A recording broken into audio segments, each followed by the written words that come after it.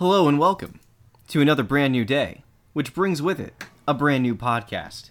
Hi, I'm Marco Stack, here to talk with my good pal and co-host Jordan Alseca about a perfectly cromulent collection of Amazing Spider-Man issues. We are looking at Amazing Spider-Man 595 through 599, written by Joe Kelly, with art by Phil Jimenez, Paolo Siqueira, and Marco Cicchetto, and a whole host of inkers. I'm probably, Andy Lanning, Hamilton Santos, Marco Cicchetto, and Paolo Siqueira inking themselves, and colored by Chris Chuckery and Jeremy Cox. We even got two letterers. This is how insane this must have been for them to make. We got VC's Joe Caramagna and Chris Eliopoulos. So, 13 creators. Yeah, all to bring you something that's fine. It's fine. It's fine. Jordan, what did you think about this perfectly fine comic book? I think, we've been pretty, in agreement on most of this run, but I'm actually disagreeing. I thought this was one of the best arcs of the run, revisiting it. You know what? We are disagreeing, because I was softening a bit by saying fine. I did not like any single second of this. I think I realized something about myself, Jordan, and it's that anytime Norman Osborn shows up in a comic, I don't care anymore. I don't know what did this to me. Maybe this is not this comic's fault. This might be the effect of me reading a little bit of the end of the Nick Spencer Amazing Spider-Man and all of the convolutions that Norman's gone through since this run. And I can't read any more word balloons where a character's like, you never wanted me to be my own person. You could have been your own person if you knew what it meant to be a man. And then, like, all that shit forever and ever until we die. I can't hang with it. Well, and here's the point I will say in fairness, because it is a thought I definitely agree with in terms of the arc. As I was reading, I was like, this arc in and of itself, I think really works. If you forget that they're going to go on for the next 15 years after it, continuing to hammer home these same points. I think within the bubble of Brand New Day, within the let's bring back Harry from the dead, and let's bring Norman back to prominence for the first time since he was also kind of bullshit brought back to life at the end of the Clone Saga. I feel like if you're going to bring these characters back, this is naturally a story you're going to have to get to eventually. And I think it justifies bringing Harry back by giving him an arc where I think he's been a little hit or miss throughout the arc. He hasn't had as solid a run as Jonah, but I think this is a nice capstone. If we never saw, not even necessarily Harry Osborn again, but if we never got the Harry-Norman dynamic again, if Norman was going to go do all of his Asgardian siege bullshit and die and be done with, I think this would be a solid end to the character. And I know it's not. I know there's a whole mini-series that this foreshadows with stupid Gabriel Stacy. But I just think in the vacuum, this arc worked for me. How dare you mention that name of the He's of in the Stacy book. twins? He's in here. Yeah. And I don't like the Grey Goblin, and I've made that clear on previous episodes. But to give our listener, hey, hello, we know you're out there, listener. We top down of this arc if they haven't read it. This arc sees Norman Osborn, who at this point in time has been installed as head of what was S.H.I.E.L.D., and then reformed as an organization called Hammer in the wake of Secret Invasion. He's the top defense man in the United States. He can do anything he wants. And he comes back to New York, not just to make Spidey's life hell, but to recruit his prodigal son, Harry Osborn, to join him with his Dark Avengers, initially under the guise of being a PR representative. But we find out that he's crafted a superhero identity so that Harry can join him as an Avenger, a Dark Avenger, fulfilling the role of Captain America to his Iron Man. They will be together Iron Patriot and American Son, which really, I'm really interested to know how Norman thought that was going to play out if Harry had gone along with it. He gets a whole monologue at the end where he's like, well, I thought he might not go through with it, so I was going to, like, fake a suicide or something. I mean, probably better in 2007 era politics than present day politics. Yeah, this is a comic from 2009, which I know we've touched on these time capsule elements quite a bit, and there are quite a lot in here. Things like Peter talking to the frontline staff and saying, "We got to take down Norman Osborn. He's a giant piece of shit," and Nora Winters handing him a note that says, "quote unquote, righteous hostility is totally hot. Take me out to dinner and let's go punch Nancy Pelosi in the face," which lands pretty differently today than it probably did at the time.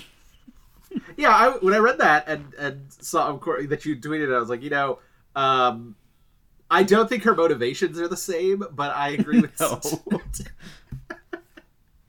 Nora's in that really problematic space of being like the Fox News blonde Republican who's like, she's there for a reason, and it's a bad reason, but she draws the people in.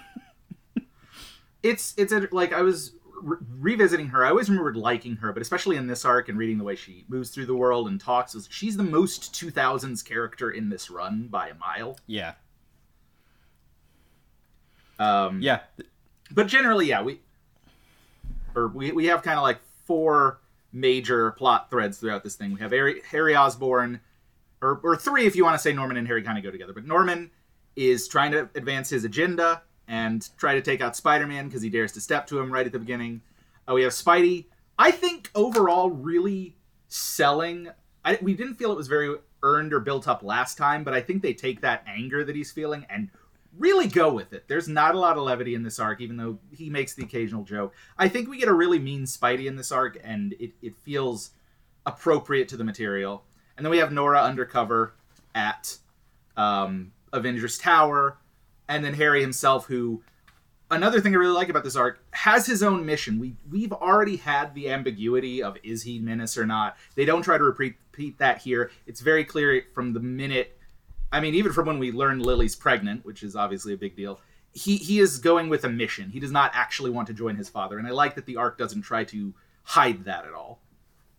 Yeah, the arc really does sell you on the idea, and this is present in the first issue in particular, that Harry is not stressed about the things he used to be. Of course, his father still gets under his skin when he ambushes him at a dinner that's supposed to be celebrating the engagement of Aunt May and Jay Jameson. But he doesn't flap in the moment. He dismisses his father, and then he freaks out a bit at home, but seems mostly in control. He has completely taken control of his life at this point, which, as you know, narratively means this is the time for his father to wreck all of his shit and lead him back into drug addiction by the end of the arc. That was super dark, but we'll get there when we get there. We will. And one thing I'll bring up, and this is personal, I think it's why Harry Osborn as a character works. It's why I like that first Spider-Man movie so much. I'm someone with my own father issues. I don't ever try to hide it. It doesn't come up a lot. But, I sympathize with Harry a lot for his struggles on that side of things. And again, I think the fact that he's trying so hard in this arc and is very clearly like over his father's approval. He's not necessarily over his father, obviously, with where things go, but it feels earned from what we've seen of things up till now. And I like the fact that, again, that's why I say if this was the end point, which it's not, but if it was, it would work really well, is like he's finally over that demon, even if he has other demons that are going to be with him for the rest of his life. Yeah, if the arc had been more or less focused on that, and not distracted by the other things, if it were like a one-issue story with that approach, I probably would feel a lot more positively about it, but, I can't complain that something isn't completely different. That's just not a fair way to approach a narrative. Yeah. But yeah, I do like Harry going undercover, basically, because initially after his meeting with Norman, he's visited by, well, we used to call her Menace, but now she flies around with very apparent breasts, which lets you know that they're not hiding gender from you anymore. Lily returns to Harry's loft to tell him a whole sob story about how the serum's driving her crazy. She doesn't want it to affect her life permanently. And then there's the reveal at the end of the issue that she's pregnant extremely pregnant, incredibly pregnant. I'm not sure about the timing on this all, but Harry has decided. Well, I don't think she. Yeah. Yeah. I don't think she's going to give birth for another 40 issues, so the timeline's wonky. Yeah, and Harry's decided, you know what? I'm going to be a father again. Don't forget about those other children, reader. And Normie. And it is actually crazy Normie doesn't come up in this, but he's decided to take his father's offer to work for the Avengers so that he can try and get Lily out of her lockup, because she's ostensibly under arrest by these people. I don't think they ever explain how she explains to Harry that she got out to go see him. That's not really addressed. Was that addressed, Jordan? No. I think it's more just an emotional blitzkrieg, and I think in that moment it is Norman, I don't want to, I think for the most part Norman has never underestimated Harry before, because he's always known exactly how to push his buttons, and he knows how to push that button. But I do think, again, one of the things I like about this arc is it does have Norman fully underestimate Harry for the first time, because he's finally passed so many things. And that's what allows him to kind of operate the way he does throughout this arc. Yeah, it's just strange that Harry doesn't ask how she got out, that doesn't come up. In general, I think this arc feels very... when I say, haphazard, I don't mean, people didn't try hard on this, but when you look at how many different artists had to work on this, and that tends to happen when a book is late or needs to be rushed. And I gather this might have been thrown together pretty quickly, maybe because they had plans for what to do with Siege or the American Sun mini that they wanted to do.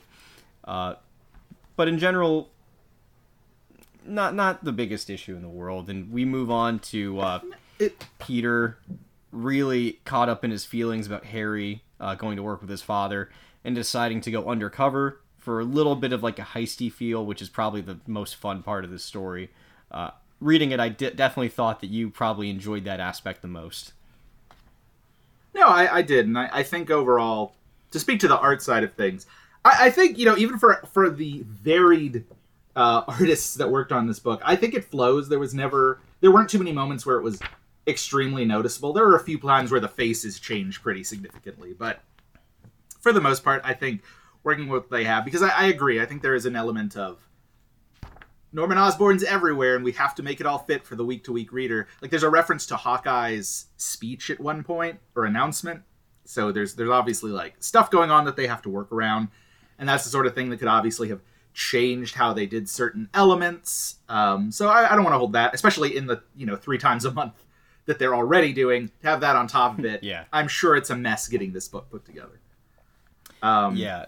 But yeah, the heist stuff is fun. There's kind of a weird moment where when he first infiltrates, we get this weird Bullseye moment where it's definitely a weird panel layout where it shows Rat on the left side, then him getting the coin, then back to the Rat. There's a little art weirdness there. Oh yeah, this is when Peter as Spider-Man basically kidnaps Venom and takes his place because he wants to infiltrate Avengers Tower as the Dark Avengers Venom. So he finds Matt Gargan trolling for sex workers to eat in a pair of pages that is actually pretty shocking to me, honestly. That was pretty wild. They really did commit to Matt Gargan being the scariest, grossest guy. And some of the artwork around that woman is a little unfortunate in terms of tongue and goo. Yeah. Yes. But it doesn't get truly weird and regressive and very 2009 until Sue Richards shows up to refer to that woman as a junkie and a streetwalker. And then immediately following it up by saying, I'll get her to a program, which I actually talked about this with my wife, Ray. She was like, Sue is a rich woman living in a building in New York City. You know how she votes. Yeah, but what I'll say for the scene, and again for a lot of these scenes, is it is fairly total consistent with the darker story they're trying to tell. Oh yeah, and I don't necessarily, I'll agree, I don't think it necessarily always works, and I feel like there's If anything, I wish Spidey was a little meaner, but I think on the whole he does really fit with how enraged he was in that last arc. So him being willing to do this stuff, I mean, he is willing to go full Venom and say some real messed up stuff. Yeah. Oh my God. That he says something very rude and honestly, like at least 3 HR violations to Moonstone, who is the Dark Avengers Miss Marvel. This was reading this whole thing. I couldn't help but think about something we've talked about, which is these are comics that could not be made by Marvel in this current landscape where they're owned by Disney. And I mean that for good and ill. There's stuff like Wolverine making a crack about how it took 8 years to get Bush out of office. And then you have stuff like referring to sex workers as streetwalkers and junkies, where you definitely feel an era where the corporate side of things was not like policing you for standards and practices and morality in quite the same strict way they might now. Yeah. I mean, again, it's one thing that, I mean, it felt timely to be reading this arc because this is very much the government is evil and corrupt and we need to tear it down type of story because specifically a supervillain is in charge of things. But it's very directly aimed at the government is messing things up. And that was a lot of their vibe just through, like, I think very much of the Civil War through Siege era as being that sort of, like, angry energy towards that stuff. Yeah, it's funny that angle has always worked for Marvel until the Secret Empire that Nick Spencer did. Essentially, they did that every single decade. There was always, like, your government's evil and the heroes got to go against them. And then, I don't know, something must have happened in 2016 to make people feel differently about that, but I can't really put my finger on it. Anyway. Anyway, we're just reading a book about... I'm sure we'll get back to... Yeah, we're just reading a book about a maniacal rich man who bullies his inferior son into trying to follow in his footsteps. Nothing relevant about that ever. Yeah, it won't at all color how we feel about the ending of the book and its view on mercy. But no, so I mean, yeah, go ahead. Well, I was just going to say, yeah, we get Spidey Undercover. We get a few other things going on sort of in the middle of the arc where everyone's in Avengers Tower with its big sentry spikes on the top. Very of the era. And we get, Nora's undercover and she's seducing one of the higher level workers to try to get evidence on Norman. Harry's going along while also sort of infiltrating. And then we get... Spidey found out pretty quick. It's obvious from more or less his first group scene that Daken knows who he is. And so we get that big fight where they go at each other before it's like, no, Norman knew it was you two. It wasn't a good disguise type of vibe. Man, I forgot that Daken was introduced this early. I guess Daken's been around for almost 20 years now, huh? Wild. So we get a pretty again, feels very of its era in terms of criticizing the government. We get again, because he's wearing the suit, I'm not sure how much damage is being done. I think they say it's just the mask that is impenetrable, but we get a lot of Spidey torture at the hands of Bullseye. Yeah, he gets shot in the legs with arrows. It's pretty gnarly. And that's a type of injury that the writing and the art does not track after the moment it happens. The next issue starts and we are not acknowledging those leg wounds, which might just be a case again of like the order that this book had to be made in. Those are little things I always pick on just because I really like the psychology of how that affects movement. This kind of dates the time we were recording, but at the time I was reading this, I was thinking about the most recent issue 4 of Amazing Spider-Man by Zeb Wells and John Romita Jr. And I thought that was an issue that, not saying anything about the plot, tracked injury very well to make a consistent story. And I think that's something that adds to a story like this, obviously. Oh, certainly. I mean, this is very much in the proud tradition of Spidey gets pushed to his physical limits type stories. So the more of that you can integrate, the better. We don't get that much, but we do get, a fairly bloody wrap up through the last couple of issues. I mean, we see a lot of blood. Yeah. We see some, again, Spidey's meanness. He rips parts of Norman's face off with his, like, spider grip. Yeah. I'm looking at that page right now, actually. That's pretty gnarly. Big fan of that. He should try that more often. Just mess someone up. Yeah, so Peter, he gets found out, like we said, he gets tortured, and it ultimately comes down to Harry also getting found out, because he makes his play to Lily way too early. He's come with a cure to, fix her from the goblin serum, and she ends up pushing him away, like, get that shit away from me, dude. I don't want any of your weak sauce. And she then reveals a new costume, which is much more goblin-themed, and also reveals her ability to hide her pregnancy. That was pretty wild. She can hide it. Yeah, it's I don't love the costume. I really liked Menace. And this one definitely feels more like, we know she's a woman now, she can be a sexy goblin. Yeah, we're gonna put some boobs on this, and because we want her to be sexy, her powers have to include, like, her goblin baby or fetus, like, hiding in her rib cage or something. She gets green skin. She's got horns. It's kind of a messy look. I don't think it really coheres, and I don't think they keep this look going after this. Not that I recall. I'm pretty sure we see a very pregnant traditional Menace in Origin of the Species way down the line. Yeah. But this feels like the vibe of a character you'd call Goblin Queen if that wasn't already an X-Men character.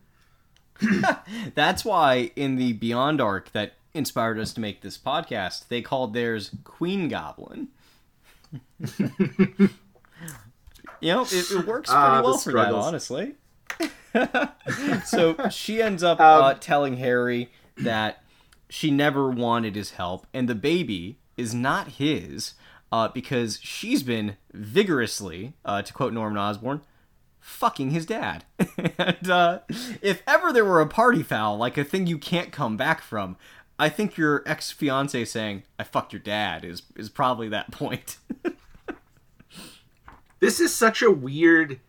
kind of like when we started seeing the No Way Home trailers, and it was like, oh, they're just gonna do One More Day, but in a movie form with a lot of changes. That's weird. It's weird how so soon after Sins Past, and again, there is specific... Gabriel Stacy is in a stasis pod in this arc. It's so weird seeing them do, like, all right, we messed up Sins Past the first time. Let's kind of bring those elements back. It's going to work way better with Harry, which I think it does. It's just so weird that they're like, let's go right back to that well so soon.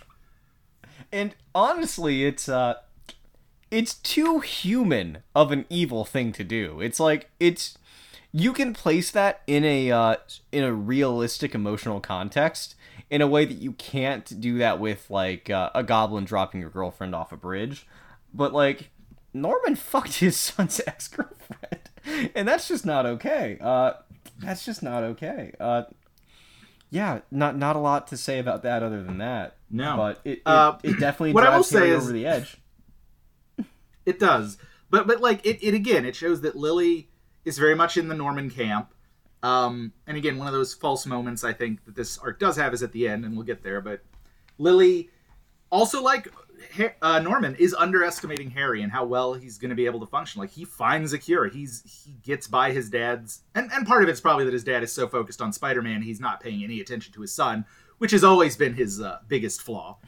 But, he gets the serum, he's about to inject it, and she's like, nope, didn't sign up for this. So it's nice. Again, he gets to be...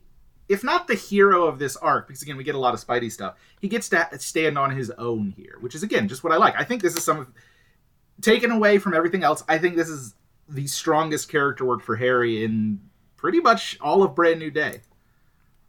Yeah, he's more effective and efficient than he's ever been. And that leads him to making a pretty bad choice, which is taking the modified super soldier serum that Norman was making for him, which had not been perfected yet, and then donning the American Sun armor to get into a big superhero fight with his dad. He says earlier when he finds out the plan that when Norman says, I'm going to turn you into a super soldier, Harry says under his breath, "Oh, you're trying to turn me into a son that you can finally love." And that's kind of what this ends up being. It is weird how apolitical the image of two guys in American armor fighting ends up being, because, like, this is just purely a personal conflict. It is interesting. What do you make of the American Son armor design? I mean, I think there's a reason that the Iron Patriot got adapted to an MCU movie, but American Son hasn't. It feels very 90s action figure with, like, the faceplate and the, like, arm blades. I like the character work. It is a very father-son focused. Like Norman's grade A bullshit of, it's not a drug, it's a compound. You'll be fine. You're not going to relapse with my synthetic chemicals. No, it didn't ever make you go crazy before. But yeah, I think that is one of the flaws of this arc. And again, both reading it in a modern context and probably at the time, is it's like, because even though Spidey should be a part of taking down Norman Osborn, obviously Dark Reign's not going to end in the Spidey book. It's going to end in a big event. So that, again, there's that hamstringing of, like, they can only do so much, so it has to be more character focused. So it's less about the politics, it's less about the, like, corrupt government, and it's more about, man, Norman Osborn's a shitty dad. And so we get that very direct conflict between the two of them. Yeah, and, it leads to a classic ending for any story where a hero has the villain dead to rights. He's got his, what looks like a hard light shield that he's going to decapitate Norman with, and Peter basically talks him down, not with the, you'll be just like him, but it'll change how you think. Like, kind of a weird argument. I don't think it really lands for me. How did that land for you? There were a few things in this issue that I really liked, and there were things where it's like, it's a very, I don't want to say outdated. I think it can work, that it's like, we can't kill, or we're no better than them. I think that can still work, but again, when you have such a highly political, corrupt government official, I want to see, like, I know Spidey's not going to do it. We get that moment early on where Wolverine is like, if you get the chance, if you get him dead to rights, you have to do it. And we know Spider-Man's never going to do that. But Harry could do it. Like, we could believe, like, this arc, again, if not for the bigger storyline stuff, if this were just a Spider-Man story, I think this arc could very easily end with Harry finishing his father. And maybe that corrupts him further. Maybe you have future arcs where he goes and turns into a villain like he used to. I mean, there's a lot you could do from there, but yeah, because of that political context, I'm like, yeah, no, screw this guy. Cut his head off. Yeah. I mean, honestly, the better argument from Peter would be saying, hey, man, you don't want the heat of killing the active head of the DOD/CIA. No, that is a big sacrifice. But again, because it's so focused on the character level of, like, don't become your father, I think it works better than it might otherwise. Because I know that's the angle they're trying to frame it from. It's just that larger context is impossible to escape. But there's stuff I like. I do like... I sometimes find it can be cheap to just throw in a flashback to a scene we've never seen before, but I actually really like the little scene between Peter and Harry at the frat party. I thought the line, I wanted to punch someone and I didn't want it to be you, was a really good summation of their vibe and their whole relationship. Yeah. I had a few moments, though, where I was like, is this a cheap moment or does it work in context? And there's a part where it's like, Harry has a maskless Peter dead to rights, and he's like, I turned off all my sensors. I don't want to know. And I was back and forth on, does this work? Is he that desiring, or does he on some level know that Peter is Spider-Man and doesn't want it confirmed? For me, I think that ended up working because it fit Harry's attitude at the start of the arc towards his dad, where he had decided, like, hey, don't even want to fight with you. I'm just going to dismiss you and go on my way.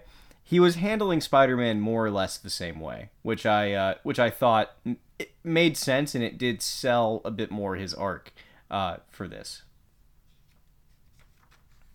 Yeah, that's kind of where I was ending up, where I just feel like it works. And again, it's the sort of thing where you could easily... It's not the sort of thing that feels like a cheap out, because I feel like him finding out is definitely a story engine that they could have used. I don't think it's necessarily cheap for him not to know. I think it can go either way with Harry. It's not like a supervillain or someone who's going... Well, at the moment, it's not a supervillain that's going to come for him if he knows. So I think it does overall work for, again, their relationship between Harry and Spidey and Harry and Peter.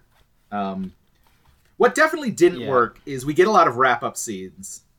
And there's a scene of Norman talking to his child-to-be in Lily's stomach and, saying his usual crazy spiel.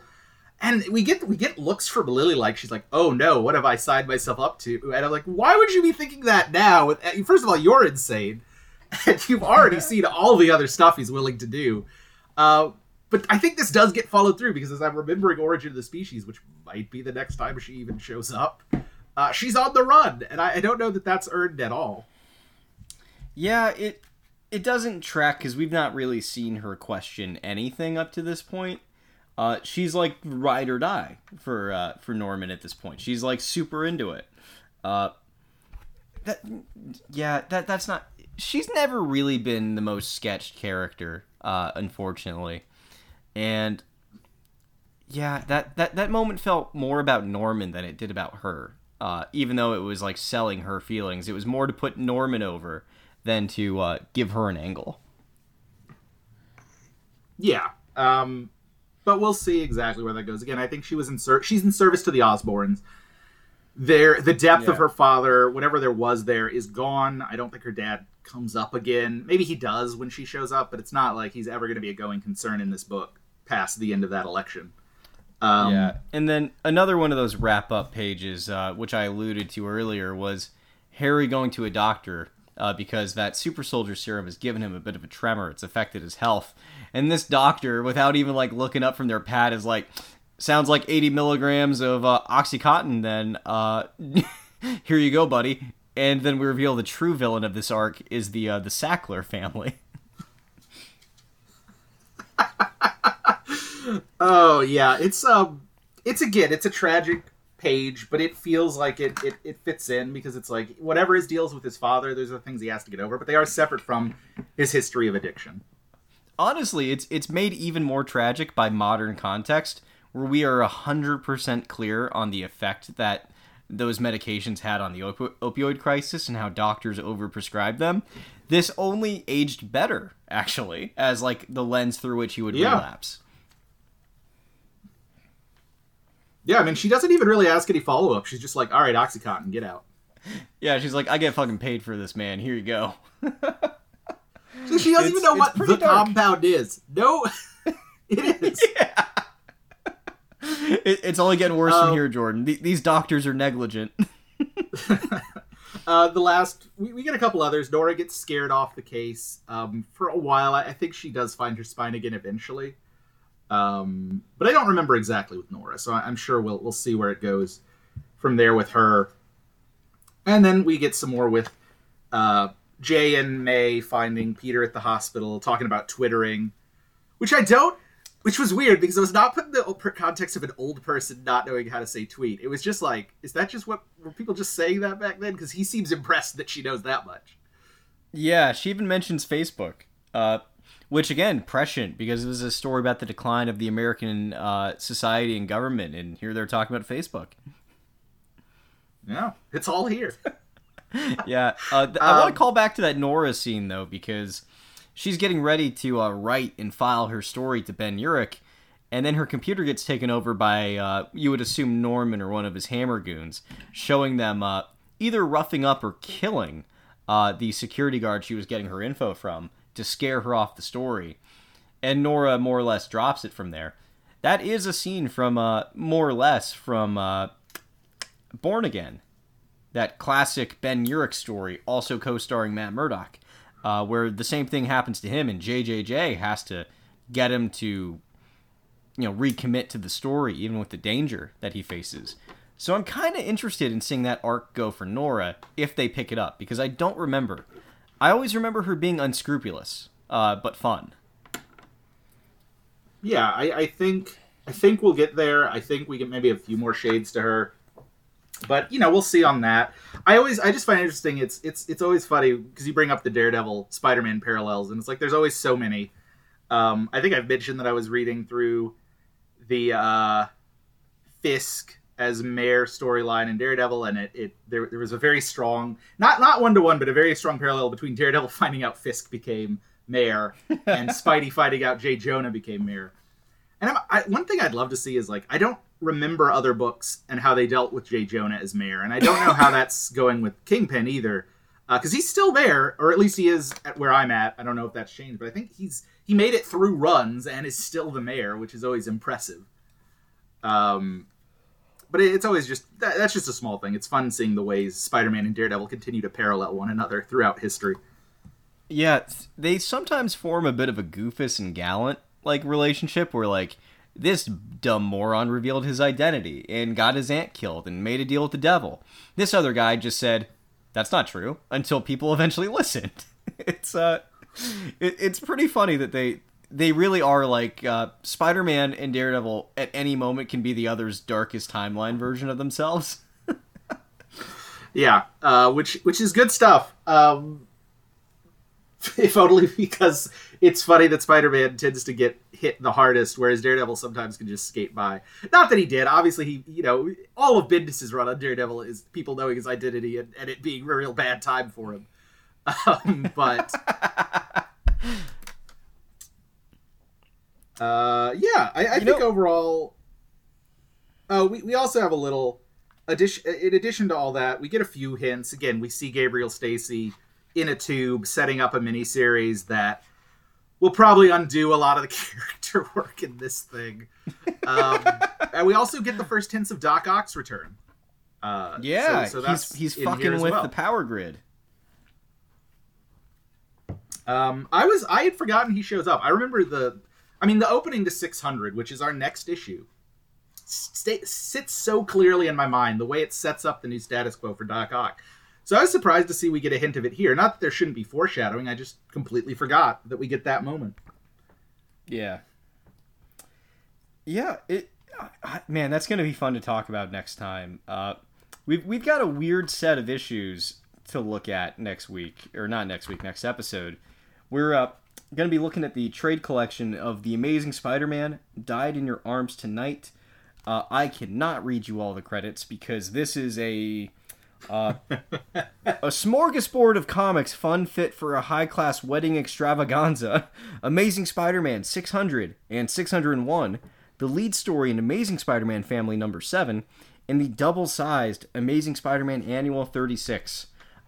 It'll be a whole discussion about how we handle talking about that, because my impetus is to say I don't want to talk about an annual. I don't like annuals. They're not good. They add nothing to comics ever. Are there good annuals? I don't know if I believe it, but I definitely think we will have to talk about how we order through that all, because we got like a Bob Gale story in here that I'm pretty excited to check out. Yeah, there's a lot. I mean, it's always, there's an extra story in this trade that is almost not worth mentioning. It takes place before the arc. It's just a reminder that Norman Osborn was a bad dad. Yeah, and it is what it is, but we got good old John Romita Jr. back to draw what was either like an 80 or 100 page anniversary issue. It's bonkers, and then it's followed up with other things, yeah, that's next episode. We don't have to get there yet. No. But yeah, overall, I think I enjoyed this arc. It is, it felt impactful in a way that maybe the past few haven't. Like, it felt like things that have been going on for a while got to boil over, which hasn't really been the case with the past few arcs, even though I did enjoy them overall. We got some gorgeous art and gorgeous storylines, and then we also got some whatever stuff. But I don't know, I feel like this is a good way to ring in the end of the 500s era of Spider-Man before 600 again really resets the board in terms of a lot of our supporting cast, what the focus is going to be on for pretty much the rest of Brand New Day, as it should be. It's a 100th issue. Yeah, it's a real gear shift. I mean, I know he doesn't officially take over the book entirely until big time, but this is when it becomes in my head the Dan Slott era, where he writes that character for like 10 fucking years, and if you do not like Dan Slott's Spider-Man, if you find it annoying, if there are things you don't like about it, it is a case where you just have to say, well, he did define the character for a decade. So you gotta give the man his roses in terms of being, like, you know, the legitimate guy. You can't say that you don't like his Peter Parker because it's not correct. By virtue of writing it for 10 years, that's correct. Which is a fun way about how comics are decided as, like, a community project of continuity. Yeah, I mean, even... Go ahead. Or what I was just going to say, and even beyond just the comics, it's like, if you look at the animated series of the 2000s, the video games of the 2000s, even some elements of the movies and what they adapt, and the characters and side characters that show up. I mean, Slott's shadow looms large for both how he defined Peter, and obviously, if we're calling 600 sort of the start of where he really takes over the book, for how he defined Doc Ock. So... Yeah. Yeah, I have to agree with you. And I would have thought that Brian Bendis and Mark Bagley Ultimate Spider-Man would have been more influential in the long run, but I think that the tale has given it to Dan Slott in terms of really leaving a impression on Spider-Man that has spread, like you said, through the media. Which does make me think this is not a Dan Slott inspired show. It comes too early for that. But Jordan, I'm thinking, because I want an excuse to rewatch it, how about sometime we do an episode where we take a look at an attempt to revamp and sell Spider-Man to the youth through the lens of an animated series? And how about we watch some Spectacular Spider-Man? I'm always down. I mean, that's my favorite animated series. That's still the voice I hear Norman Osborn's voice in when I read comics, is the one from that show. So I'm always down to watch Spectacular Spider-Man. Hell yeah. It was either that or MTV Spider-Man with Neil Patrick Harris. Also a valid choice of a way to spin it out. We could get an episode out of that show. Hey Jordan, we'll plan on that one at some point. That one is legitimately wild in the sense that it was meant to be they were aiming it at, like, teenagers. They were like, this is not for children. It's for teenagers who liked the movie and who watch MTV.